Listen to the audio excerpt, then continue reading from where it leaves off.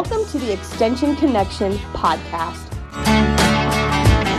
The Grant County Cooperative Extension Service is here to help connect you with research-based information about economic development, energy and water, farm and ranch, yard and garden, natural resources, health and well-being, and our very popular youth development program, 4-H. I'm your host, Jessica Swap, the 4-H and agriculture agent here in Grant County, New Mexico. We are part of New Mexico State University's College of Agricultural, Consumer, and Environmental Science, and we are here to serve you. So let's get started. Hey everybody, thanks for tuning in to our first episode of the Extension Connection podcast. I am in no way, shape, or form a professional at this. I decided to do this as a way to connect what we do here at the Extension office with our local community and anybody else who's out there who wants to listen and learn something. We'll be bringing in people from the university system to give us some special talks, provide some educational aspects, as well as some of our local organizations and our community members to talk to us about what they do and how they're involved in agriculture. We'll be hearing from a lot of people from the family and consumer science side of things, 4-H, agriculture, all of the above we'll be discussing in this podcast. But first, I thought I'd talk about the history of how the Extension Service got started. It started first with the Morrill Act of 1862, which created the land-grant university system. Then we have the more popular Smith-Lever Act of 1914. This established the Cooperative Extension Service in partnership with a lot of the federal, state, and local governments. New Mexico State University was founded in 1888 as Las Cruces College. The New Mexico College of Agriculture and Mechanic Arts was established as a land-grant college in 1889 by the New Mexico Territorial Assembly. Now skipping ahead to current, the mission statement of the College of Agricultural, Consumer, and Environmental Sciences is to improve the lives of New Mexicans, the nation, and the world through research, teaching, and extension. And that is exactly what we do on a daily basis. Over and over, we're always saying that we're the best kept secret in town, but we don't want to actually be a secret. We want to be able to help our community with the things that they need, answer the questions that they may have, and provide our youth with life skills to move on in their lives and be productive citizens. Let's get down to it. What exactly do we do here at the Extension office? Quite honestly, everybody here wears a lot of different hats. I can't say that one person focuses on one thing. Every day is different. For instance, my job as the 4-H and ag agent is actually two separate jobs. So I focus on some of the 4-H programming. We have youth all over the county that are enrolled into 4-H. They join for various reasons, or their parents want them to join for various reasons. Our most popular reasons to join 4-H is to do our shooting sports competitions and projects, as well as the livestock side of things. So all of the animals that you see at the county fair, a lot of those kids are 4-H and FFA members exhibiting their projects, their end product, if you will, there at the county fair. So those are some of the main reasons that people enroll their kids, is they get those shooting sports skills, as well as the livestock production side of things. It's a lot of fun. The projects in 4-H are actually designed to teach you something or teach your kids something. They're designed to keep your family together. It's things that you can do together. So we have several clubs in the county. We have 6, actually. I have 1 in Cliff, 5 others here around the Silver City area. They all meet on different days at different times. Once a month, actually, is when their meetings are, and they just get together to have a fun activity. Usually they conduct some business, so the kids get to learn parliamentary procedure. Also in that, a lot of times they'll do some sort of a programming where there's an educational component to things, and then they usually dismiss and they don't meet for another month. Our clubs do focus on a lot of community service. They're encouraged to do that. So that's one of the aspects of 4-H that we like to really promote, is that the kids get to learn how to give back to a community. Also, as part of the 4-H program, they learn to be leaders. They learn life skills. They learn to be public speakers. They learn so many different things that they're going to need in life early on, so that way it's not so hard for them whenever they are older. Some of the things that they gain from the program are all the awards and things that they do throughout the years. They're able to keep track of those in what are called record books, and then they can use those record books to help them apply for scholarships. All of the things you need for these scholarships are already in your record book. So they're very good to have for your kids throughout the year, and can really help you when they get to the end of their high school career, when they're moving on to trade schools, jobs, colleges, all those types of things. 4-H is really a beneficial program designed to help youth have something positive to do with their time. They get to learn something. It's something that the whole family can get behind and enjoy. So then we switch gears. The other side of my job is the ag agent. In a typical day, I might go out and look at some cattle on somebody's ranch, talk to them about the drought conditions and maybe some supplementation things that they can do. Also look at their calf crop, talk to them about their concerns. I do a lot of home visits where I will look at trees and plants, and anytime somebody's got something wrong with a tree or a plant and they don't know what's going on, I'll usually go to their house and diagnose the problem. I also identify different kinds of weeds. So if you have a weed or something growing that you don't know what it is, I identify those. And we also have a really great resource that we're able to use from the university, which is the plant diagnostic lab, where when I kind of get stumped and we have a plant that I don't know what's going on with it, I don't know what's wrong with it, I can send that plant off to the plant diagnostic clinic, and they can actually run some tests, some pathology tests, to see what's going on there, if there's a disease problem, a nutrient deficiency, those types of things.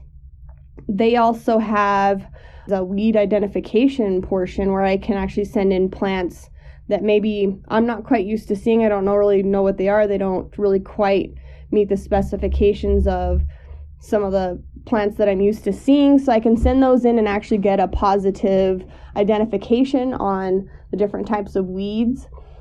As part of that lab, I can also send in insects for identification.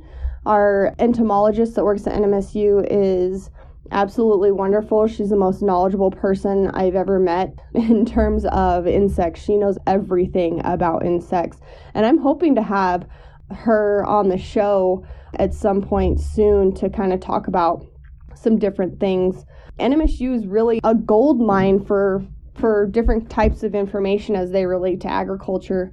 I put on workshops throughout the year, a lot of gardening, horticulture type workshops aimed at educating the public on vegetable gardening, taking care of your fruit trees, tree pruning, grafting, composting, all of those different things, harvesting. Do a lot of work on that kind of stuff to put on workshops to educate the public. Those workshops are typically free.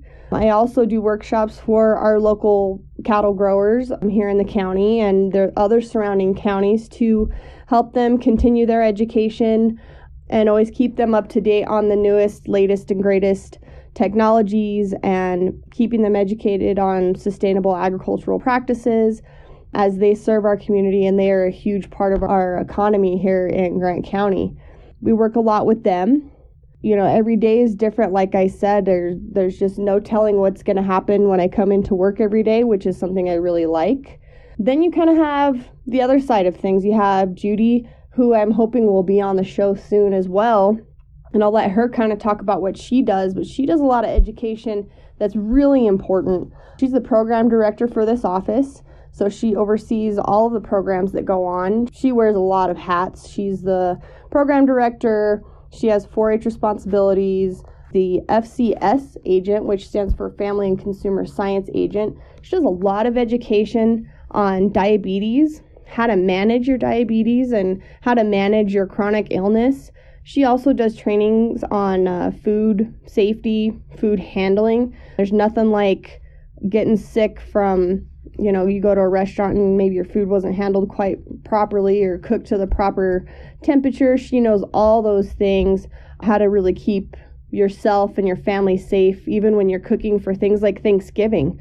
She can really help out with the educational part of that. She also has some 4-H responsibilities, so she helps out with the 4-H program on the Family and Consumer Science side of things.